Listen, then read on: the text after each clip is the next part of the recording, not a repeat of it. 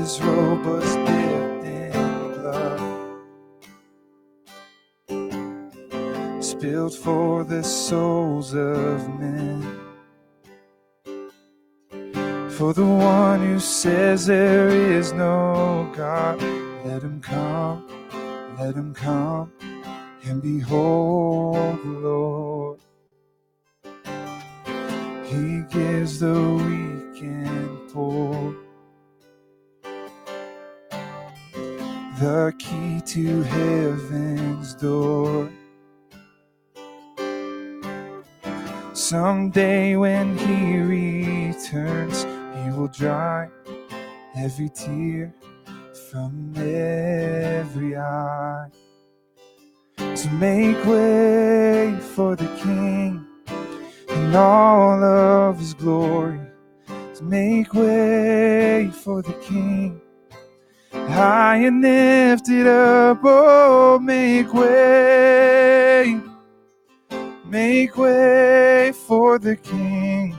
Make way for the King.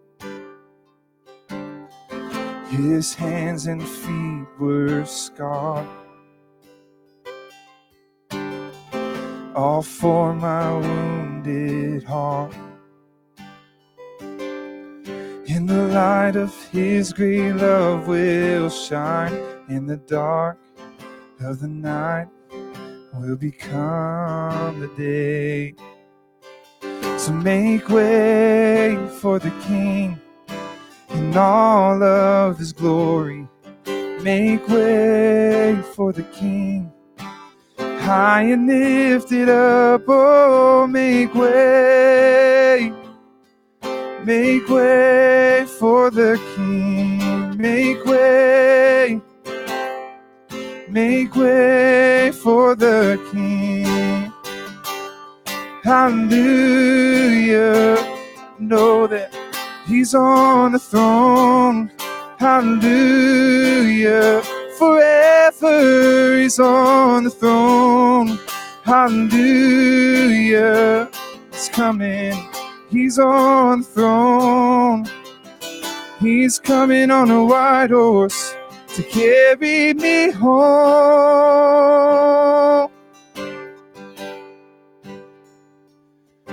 Make way for the King. Make way for the King. So make way for the King. He's coming, he's on the throne. He's coming on a white horse to carry me home.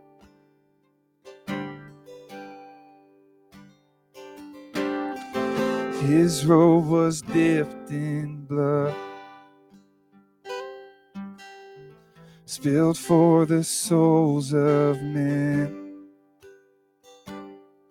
For the one who says there is no God, let him come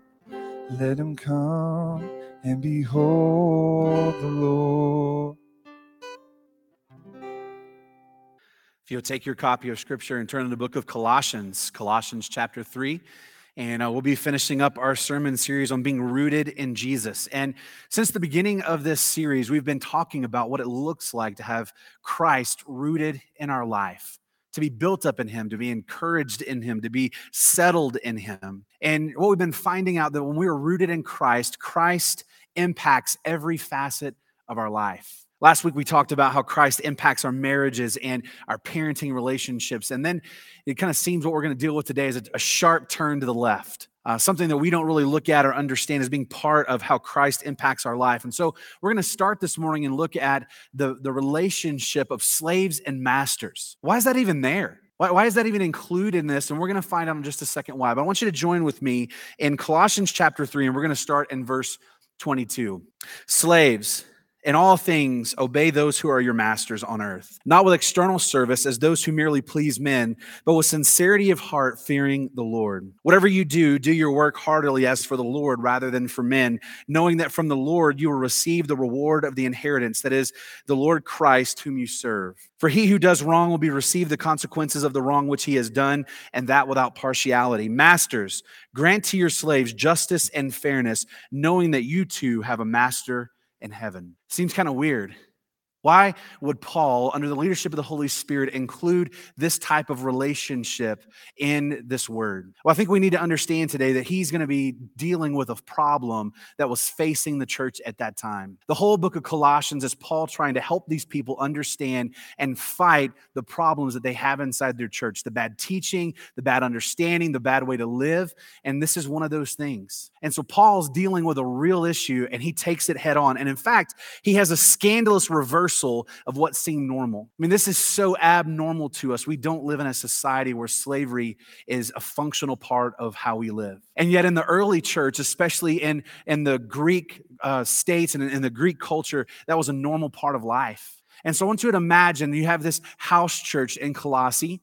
In fact, they met in a home, and we're going to talk about that more in a minute. And in that home, you would have people who were both slaves and slave owners. And Paul says that the gospel, being rooted in Christ, impacts every facet of our life. And he's going to completely reverse this understanding of slaves and masters. In fact, what he's saying here is he goes to the slaves first and talks about their relationship with God. Here's what he says. He says, slaves, you are more free than your masters. Completely flips this on its head. The slaves are more free from their master. They may be in physical bondage, but they're not in spiritual bondage. And he says, listen, here's the thing. You can love God with all of your heart because nobody owns you. You are God's child. You are God's possession. No mortal man owns you. You may be in physical bondage, but you are spiritually free in the Lord. And he says, work to please God.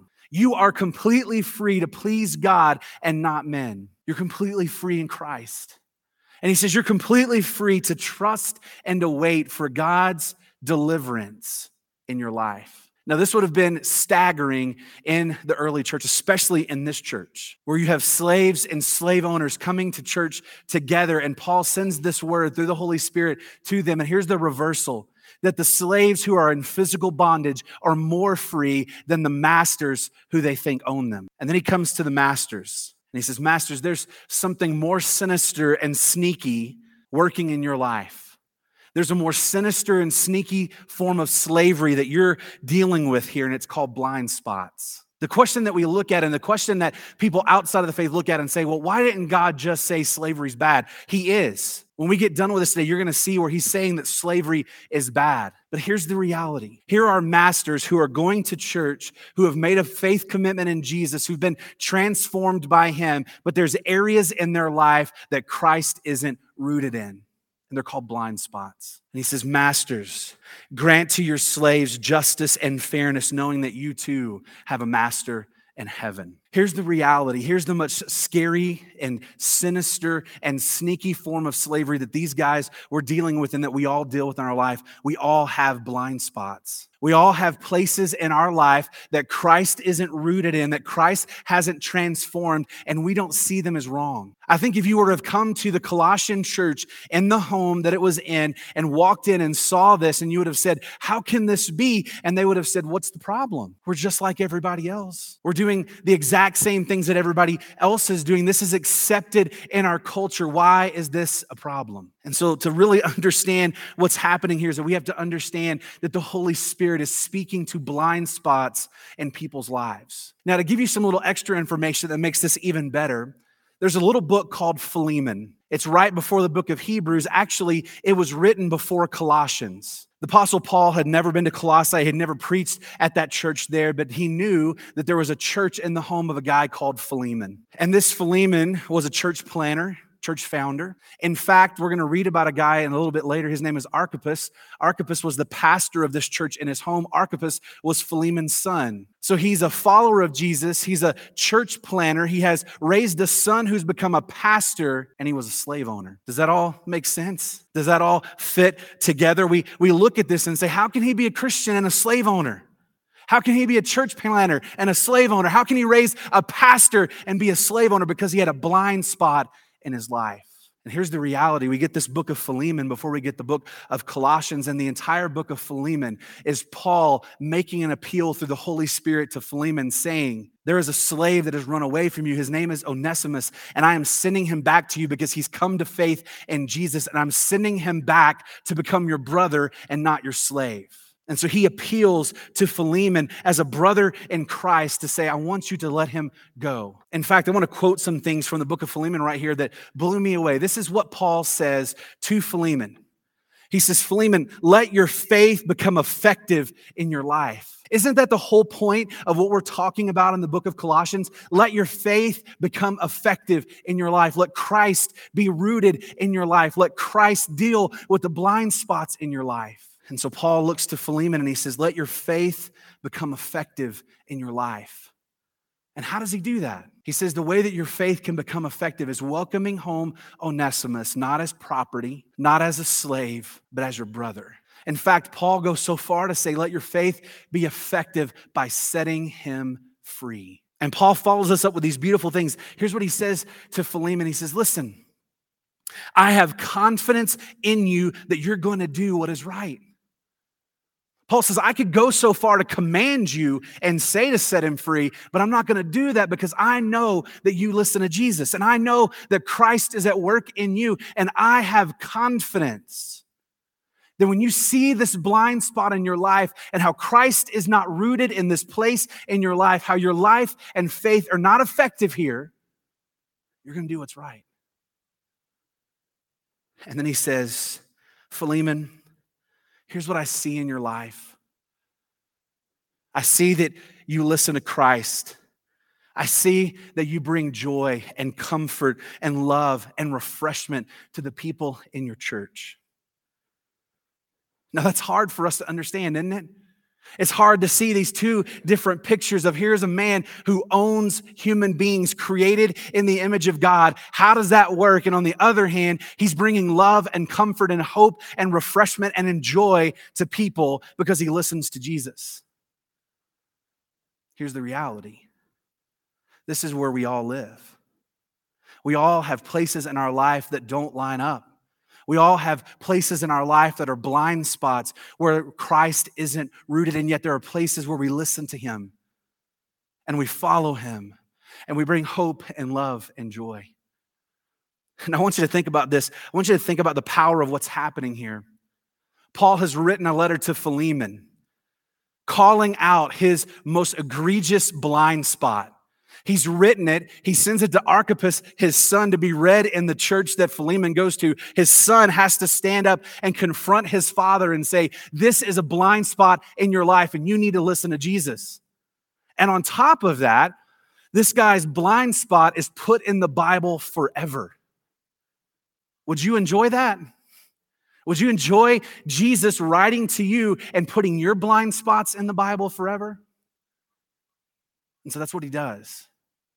And to understand what's happening in Colossians 3 is we have to understand Philemon. So he has already presented this to Philemon. He's already asked him to make this change. And so you say, how does it work out? Does he listen? Does he not? Well, in chapter 4, verse 9, we're going to get to this in a few minutes. We hear about Onesimus again. And Paul says that Onesimus has been a help to him. Onesimus has ministered to him while he's in prison. And so evidently what happened, it says that you have welcomed him in as one of you. Philemon heard the message. He saw his blind spot and he changed. So you say, well, why is he writing again to masters and to slaves? Because not everybody in the church saw their blind spot. I mean, isn't that why we need the church, that we need to continue to come to church? We don't all see our blind spots at the same time in the same way. And so Paul is following up this teaching to Philemon, and he makes this for the whole church. See, sometimes it's really easy for us to think that the message that we're hearing from the word is for somebody else and not for ourselves. It would have been very easy for other slave owners in the congregation at that time to say, well, I'm not Philemon, and so he's not talking to me. This isn't about me. I don't have a runaway slave that I need to welcome home. I don't have that issue in my life. And yet Paul comes back and he says, listen, the way that we treat people shows where Christ is rooted in our life. And we all need to ask ourselves, what are our blind spots? What are our blind spots? Where are the things that my life doesn't line up with Christ? Now you may say, well, wait, how do I know that? How do I see that in my life? It's a blind spot. How do I know it and how do I see it? Well, he gives us this clue when he talks to the masters. Here's what he says. Chapter 4, verse 1, masters, grant to your slaves justice and fairness, knowing that you too have a master in heaven. Here's the question that you want to ask yourself. Does every aspect of my life match my master? I want you to really put yourself in the place of being in that small church gathering in Colossae. Paul's written this letter. You're so excited to hear it. Archippus gets up and begins to speak, and he's reading the letter to them, and it gets to this point where he says, masters, give justice and fairness like your master. And you have to begin to ask yourself and check your heart and say, well, does my life look like my master? And I want you to think about being one of those slave owners in that building that day and thinking, okay, wait a second, I'm just doing what everybody else is doing. This is completely accepted in my culture. And yet here's what Jesus is saying. I'm your master and I set slaves free. I'm your master and I forgive the debt of people who have debt against me. I'm your master. I forgive those people and I bring them into my family and I treat them as my own. Do you see how he takes this issue head on? He doesn't shy away from it. He doesn't pretend like it doesn't exist. He takes it head on and says, listen, does your life match your master? And this is a question that we should be asking ourselves every day. Are there blind spots in my life? Does my life match my master? And I have a beautiful story about how I saw this work out in the life of someone I dearly love. There was a lady at my last church. She was in her late 60s when this happened, and she began working with a prison ministry. And she came to me a couple of months after she started working there, and this is what she said. She said, Michael, I've never really thought that I was a prejudiced person, but I've never been open to helping different people. And as I've worked in this ministry, I began to see that I have places in my heart where I've hated certain people. I didn't want to participate with certain people, and I didn't want to be used in this way. God showed me that, and she came forward one Sunday, and she prayed for God to remove that blind spot in her life, and this transformed her from the inside out. See, this is the beauty of what being rooted in Christ is all about, is that he points out the blind spots in our life. And when we come to him and confess them and repent of them, then he's able to come in and transform us from the inside out. To take someone like Philemon, who was out looking for this runaway slave and he wanted him to come home and make him his property again, to making him a brother and a useful person in the kingdom of God. To taking someone like my friend who struggled loving people and struggled serving people now and has that transform and now is open to doing those kind of things. And so the question for us today, what are your blind spots? Are you willing to make way for the King to come into your life and point out the blind spot and say, this doesn't line up. This doesn't reflect me. And are you willing for the King then to transform you from the inside out?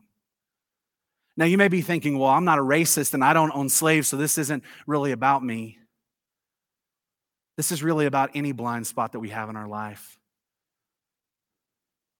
The way we talk, the way we think, the grudges that we hold on to, the hurt feelings that we hold on to, the actions that we do. We need to start looking and saying, God, is there anything in my life that you want to change? And he follows this up with a very short phrase that almost doesn't seem to fit. In chapter 4, verse 2, he says, devote yourselves to prayer. Keep alert in it with an attitude of thanksgiving. praying at the same time for us as well, that God will open up to us a door for the word, so that we may speak forth the mystery of Christ, for which I have been imprisoned, though I may make it clear in the way that I ought to speak. It almost seems like a hard left turn from this really powerful confrontation about blind spots into prayer. But if you think about it, it's not that hard of a turn at all. How do we deal with the blind spots in our life if we don't pray? How do we have the strength and the power to be able to deal with what's happening in our life if we're not connected and listening to our Master? So we need to come to the place where we stop leaning on our own understanding and we pray. Be devoted in prayer. He wants us to be devoted. And that means busily engaged in praying, being busily engaged in whatever we're doing, that we're devoted to it. Paul uses these terms throughout Scripture. He talks about praying without ceasing, praying at all times. Our devotion is that we are constantly communicating with God. No matter where we are, no matter what we're doing, we're constantly seeking His will and His understanding in our life. See, I think we have a very big misconception about prayer. Prayer isn't us telling God what's happening in our life. Prayer isn't asking God for what you want.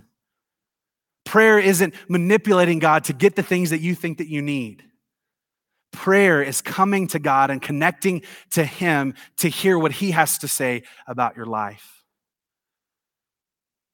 We see Jesus praying so many times in Scripture, and one of the favorite prayers is, "Not my will, but yours be done." I think that is the heartbeat of being devoted in prayer to God, that our prayer is, "Not my will." God, don't let me do what I want to do. Don't let me go where I want to go. Don't let me ask for what I want to ask. Let me ask for your will. Let me seek your will. Let me be surrendered to your will. Not my will, but yours be done. Why? Because every situation that we find ourselves in needs prayer. One of the things that I am slowly realizing in my life, and I say slowly because I have a thick skull. One of the things I'm slowly realizing in my life is there's not anything in my life that I can't not pray for. There's nothing too small. There's nothing too big. There's nothing in my life that I should not be praying about. I should be stopping at all times and saying, "God, is this where you want me to be? God, is this what you want me to be doing? And is this how you want me to be acting? Do I really represent you right now?" Be devoted in that. So he says, "Not my will, but your will be done." I think the point is that we are not to lean on our own understanding. And I think there's a verse about that somewhere in Proverbs. Do not lean on your own understanding. In all your ways, acknowledge Him. Proverbs 3, 5, and 6. The reason that we should not lean on our own understanding is because it's easy to not see the blind spots in our life. But when we are devoted to prayer and being connected to Christ and being rooted in Him and communicating and hearing His will, He's going to illuminate those spots in our life. And he says not just to be devoted, he says to keep alert in prayer. Keep alert. Maybe your translation says be watchful. But the idea here is that we need to be wide awake for the schemes of the devil and the temptations that come in our life. He doesn't want us to be asleep at the wheel. I'll never forget, and I think this is a great illustration of how many of us approach our prayer life. My grandfather worked at the Ford Glass plant in Nashville, Tennessee. They made windshields, and they had these massive machines that guys would work on. And basically, they were just there. If a siren went off, they punched a button, and it got everything back going. And I'll never forget, we went for a family day. And we walked into the factory, and there's this guy sitting next to this massive machine cranking out windshield. And he's sitting in a chair. He's got his feet kicked up on a desk, and he is sound asleep. And as a little kid, that scared me to death. I'm looking at this massive machinery and like thinking about all the million things that could go wrong. And yet here's this guy asleep at the wheel. How many of us walk through life asleep at the wheel? That when tragedy shakes, yes, we will wake up and pray, but what could have happened in our life if we'd been wide awake, we'd been watching, we'd been alert, that we could have been praying before we got into the situation that we're in. And so he says, be alert, be wide awake. And Jesus has prayed in other places, and I think this is a model for us to pray. In the Lord's Prayer, he says, do not let me be led into temptation. Man, Jesus knows so well. Jesus is basically saying, listen, we need to be wide awake. We need to be alert. We need to be watchful. And one of the things that we need to be praying in our life is, don't let me be led into temptation. Now, here's the reality. Maybe this is not the way it is for you, but it is in my life, and I've seen it in many other people's lives. It doesn't take much to lead us into temptation. It doesn't take much for us to fall into temptation. And so here's the attitude. We need to be devoted to communicating with Christ, not my will, but your will be done. And in that communication, here's what we're saying. Don't let me be led into temptation. Don't let me be led into the sins that I enjoy. Don't let me be led into sins that are going to hurt me and my family. Don't let me be led into blind spots where I justify and rationalize that it's okay because everybody else is doing it. Don't let me be led into temptation. And he prays, deliver me from evil. It's a great prayer to pray.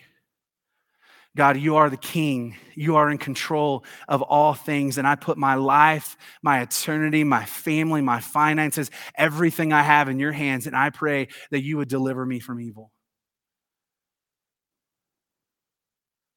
But even greater prayer, create in me a clean heart, O God. See, too often we misunderstand the watchfulness and we misunderstand and we're asleep at the wheel and then the bad things happen and then we fall into temptation and we think, well, now I can't go back to God. Here's the reality. Be devoted in your prayers and be devoted in the fact that you can come to Christ every time and ask for forgiveness and he will forgive you. 1 John 1:9, if we confess our sins, he is faithful and just to forgive us of our sins and cleanse us from all unrighteousness every time. Be alert. And he says, have an attitude of thanksgiving. I think this is very appropriate for us right now when there's not a lot of things that we're thankful for. I don't know about you, but I'm getting a little overwhelmed with all the negativity that I'm hearing on the news and on Facebook and social media. It's just in waves, and people are complaining about everything in their life. And I understand it's easy to do that. I understand it's the easy way to look at things and just say, here's all the things that I don't like, and here's all the things that aren't going my way, but here's the reality. There are so many things in our life and in this world that we can be thankful for. And I think it's a great habit that Paul, through the leadership of the Holy Spirit, is asking us to develop in our life and in our prayers, that we pray with an attitude of thanksgiving. You know, the old hymn is right. Count your blessings, name them one by one. Count your blessings, see what God has done. I would encourage you today and this week, and as we spend our time, as long as it may be, social distancing from each other, I want you to begin to part in your prayers a part of thanksgiving. And I could give you a million things that you can be thankful for, but I just want to give you a couple, and here's one. Here's something that we can be thankful for. We can be thankful that God knows your needs before you ask them. Right before we get to the Lord's Prayer and the Sermon on the Mount, Jesus says that we shouldn't worry because God knows our needs before we ever ask. Isn't it amazing? And we can be thankful that we have a God who is in absolute control of everything, who understands everything perfectly, who knows exactly what we need. And so that when we come to him and pray, we're not informing him of anything, but we're taking all of our needs to him. We can be thankful for that. We can be thankful that God hears our prayers. I don't know if you've ever thought about a reality of what it would look like to have a God who doesn't hear prayer. To have a God who's not available when you need him. Or have a God who gets overwhelmed when people pray to him. You know, one of the things I've asked us as a church to do is every day at noon for us to pray together. And in my weird mind, here's what I think about. It's like, God, how can you hear us pray all at the same time and yet hear us pray as only one at a time? See, here's the reality. When you are praying, you have God's ear. He hears your prayer. He's tuned in to you. He's interested in hearing what you have to say. He's interested in communicating to you. And it doesn't matter if every person on the face of the earth is praying at the same time. Our God is so big, he can tune into us as if there's only one. Be thankful. Be thankful that God hears our prayers. And the second part of that is to be thankful that God answers our prayers. Now, I grew up in the South. You guys know that. I'm from Tennessee. And from an early age, I was inflicted with the damage of country music. And so I've had to listen to that all my life. And I'm not a fan, if you can't tell. And there's one country song in particular that I can't stand. And it's Garth Brooks' Unanswered Prayers. And there's a line in there that just drives me crazy. He says, some of God's greatest gifts are unanswered prayers. And I want you to hear me say this. There is no such thing as an unanswered prayer. God answers all prayer. Now, it may not be the way that we want it. And it may not be in the time frame that we think that we need it. It may not look the way that we want it to, but here's the reality. God doesn't just listen to our prayers. God doesn't just hear our prayers. God answers our prayers. And the beauty and the reality that we can be thankful for is the way that God answers our prayers the most is to give us more of himself. And if you really think about it, that's what we need more than anything anyway. We need more of him. So he says, have an attitude of thanksgiving. Then he says to pray for the preaching of the gospel. Verse 3, he says, praying at the same time for us as well, that God will open up to us a door for the word, that we may speak forth the mystery of Christ, for which I am imprisoned, that I may make it clear in the way that I ought to speak. I think this is a forgotten aspect of prayer, that we pray for the preaching of the gospel. I really want to take this opportunity and beg you to pray for me, to pray for our church as we're trying to find ways to preach the gospel in this really weird time that we're in. That we'd make it clear, that we'd make it simple, that we'd make it available, and that people would be open to hear it. Pray for God to work on people's hearts. They would be sensitive and open for that. But I think also included in this is when we pray for the preaching of the gospel, one of our prayers needs to be the prayer of Isaiah. When God says, whom shall I send and whom shall go for me? Isaiah says, here I am, Lord, send me. One of the prayers that we need to pray in the proclamation of the gospel is this, here I am, Lord, send me. And then he, in verse 5, talks about how we should treat people outside the church, outside the family of believers. Now, this is kind of a sore subject for some people because in church life, you kind of have these two polar opposites. On the one end, you say the church has no business with the world and we must separate ourselves from the world and we not surround ourselves with non-Christians. And so we create all these little Christian subcultures. We have Christian movies and Christian bookstores and Christian restaurants because we don't want to be around the bad people. And then we have this other end over here that says, no, let's embrace the world and look exactly like the world, and that's how we're going to win the world. And Paul says, no, there's a way of wisdom. Listen to what he says. Conduct yourselves with wisdom toward outsiders, making the most of every opportunity. Let your speech always be with grace as though seasoned with salt, so that you will know how you should respond to each person. We need to be wise and make the most of our opportunities with people outside of our family, outside of the church family. He says, listen, be wise with outsiders. And I think one of the things that I want to share with you today and being rooted in Christ and really kind of having the same attitude that your master did, here's the thing.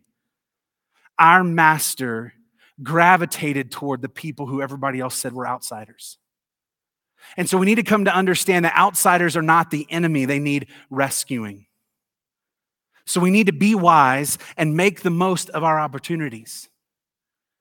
Recognize that outsiders are not the enemy. They need rescuing. And so we take advantage of every opportunity that we have. And I'm going to tell you, this passage really kind of burns in my life because God has given me opportunities that I didn't take. When I lived in New Orleans and I was going to seminary, I became friends with a married couple. I loved them dearly. We had a lot of the same interests. We enjoyed the same things, and we spent a lot of time together. They were wonderful, and they took good care of me, but they weren't Christian. And I felt weird about our relationship, and I felt weird about bringing Jesus in, and so I never took opportunities to do that.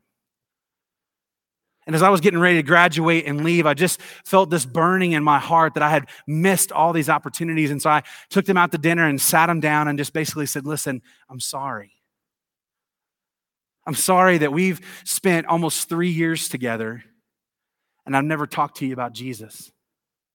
I'm sorry that I had opportunities to pray with you and I didn't do it. I'm sorry that I had opportunities to give you hope and joy and peace and I didn't do it. I'm sorry that I lifted our friendship above your eternity. I'm sorry. See, here's the reality.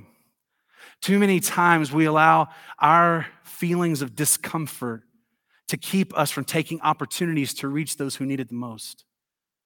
Or we look at someone and we don't approve of their lifestyle and say, look, I can't be involved with that. I don't want to be seen with that. And I want you to think about this. Where would Philemon be if Paul had taken that attitude? Where would Philemon be? He would have this massive blind spot in his life that would never be changed because Paul said, I can't be seen with a slave owner. I can't be friends with him. I can't talk to him. But he did. Take advantage of every opportunity that you have. And I love where he says, season everything that you say with grace as with salt. This picture that he's using here of salt is, now we just basically use salt for flavor, but then it was used for preservation and flavor. And so here's what he's saying. That we come and we get in such good understanding of grace and the message of grace, Jesus, that when we come into a conversation, we can talk about Jesus to preserve people's lives and to flavor them. That we're not trying to condemn, we're not trying to get you, we're not trying to humiliate people, but we step in with this powerful seasoning called grace and we spread it liberally over people's lives and say, here's a whole bunch of grace to season their life. Are you ready to do that? Are you able to do that? The end of the book, sometimes we skip because there's all these names in there of people that we don't know. And it's sad. So many times in the Bible, we skip over those sections where we have lots of names of people because we have no connection to them. But I want you to think about for just a moment how you would feel if your name was in this list. Or someone that you know was in this list. You'd want to read it. You'd want other people to read it and you'd want them to know them. And so I want to spend just a second to read about these ordinary people that God did extraordinary things through. Verse 7, as to all my affairs, Tychicus, our beloved brother and faithful servant and fellow bondservant in the Lord, will bring you information. For I have sent him to you for this very purpose, that you may know about our circumstances and that he may encourage your hearts. And with him, Onesimus, our faithful and beloved brother, who is one of your number. They will inform you about the whole situation here. Aristarchus, my fellow prisoner, sends you his greetings, and also Barnabas, his cousin Mark, about whom you received instructions. If he comes to you, welcome him. And also Jesus, who's called Justus. These are the only fellow workers for the kingdom who are from the circumcision, and they've proved to be an encouragement to me. Epaphras, who is one of your number, a bondslave of Jesus Christ, sends you his greetings, always laboring earnestly for you in his prayers, that you may stand perfect and fully assured in the full will of God. For I testify for him that he has a deep concern for you and those who are in Laodicea and Hierapolis. Luke, the beloved physician, sends you his greetings, and Demas. Greet the brethren who are in Laodicea and Nympha and the church that's in her house.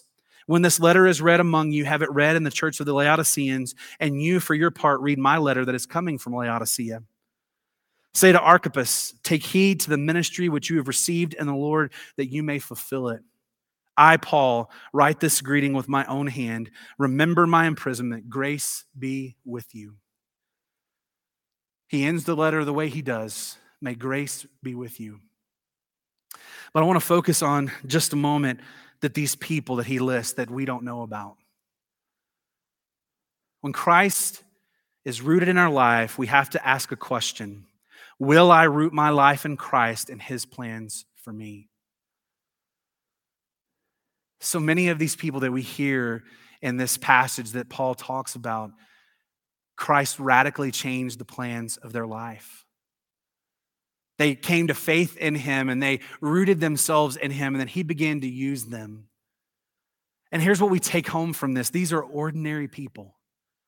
These are ordinary people that God did extraordinary things through. And Paul includes them to thank them. And I want to say this because this is important as well. There's no ordinary calling. There's no special calling of ministry. We're all called to be ministers. So there's no ordinary calling in this. It's just people being faithfully obedient to Jesus. And I love this. You see all these people who did all these different things. You have Tychicus who brings information, and you have, Aristarchus who's in prison, and you have Luke who wrote Luke and Acts, and you have all these different people playing all these different parts in God's kingdom, and they're all important. We all have a place to play in God's work. And one of the things that really spoke to me as I read this, ministry isn't about one person. The church isn't about one person. Now, it's about Jesus. It is that one person, but it's not about the pastor. The church family doing ministry together, it takes all of us to do the work that God's called us to do. And I think specifically how this has spoken to me, one good thing that's come out of this time of quarantine and self-distancing is this. I think we're all beginning to realize how much we need each other. I think we're all beginning to realize how much we need to be together and doing the work that Christ has called us to. Hold on to that. Don't let go of that. Don't let that become something that just fades away when we're able to come back physically together and be in the building. Don't ever forget it. I need you. You need me. We need each other to be the people that God has called us to be. So the question for us today is this. What are our blind spots? Are we praying the way that God wants us to pray? Are we devoted? Are we alert and watchful? Are we praying in thanksgiving? Are we praying for the gospel to go out? How are we treating people outside of the church? And are we someone that's being used in God's kingdom?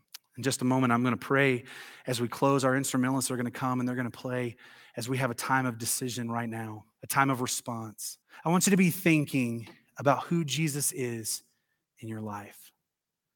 So you could have sat through all these messages and heard all of these things and thought, man, that's great. I'd like some of that. How does that work? Well, here it is. Until you have an intimate, personal relationship with Jesus, none of these things can be real in your life. And if you've never taken that step of faith to ask Jesus to save you, I want you to do that today. It's very simple. Simply pray something like this. There's no magic words, and so you pray what's on your heart, but you can pray something like this. Dear Jesus, I'm a sinner, and I need you to save me. I repent of my sin. I confess my sin, and I want to be cleansed by you. Come be the Lord and Savior of my life and make me new.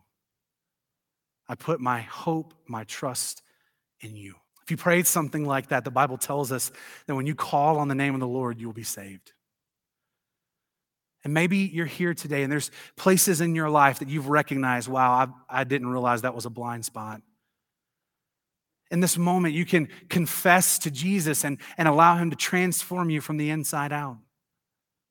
Maybe you've recognized there's places you need to be praying and doing different things, but I ask you now to respond to him. So I want to pray for you.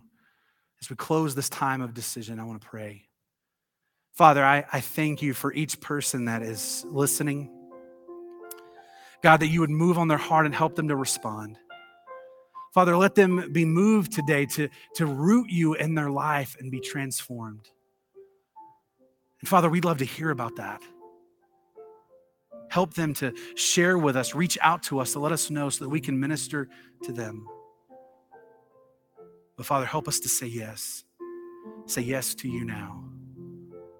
God, we ask that you would move us to be the people who are called by your name, who are rooted in Jesus, who live for you. We ask it in his holy and precious name. It's in his name we pray. Amen.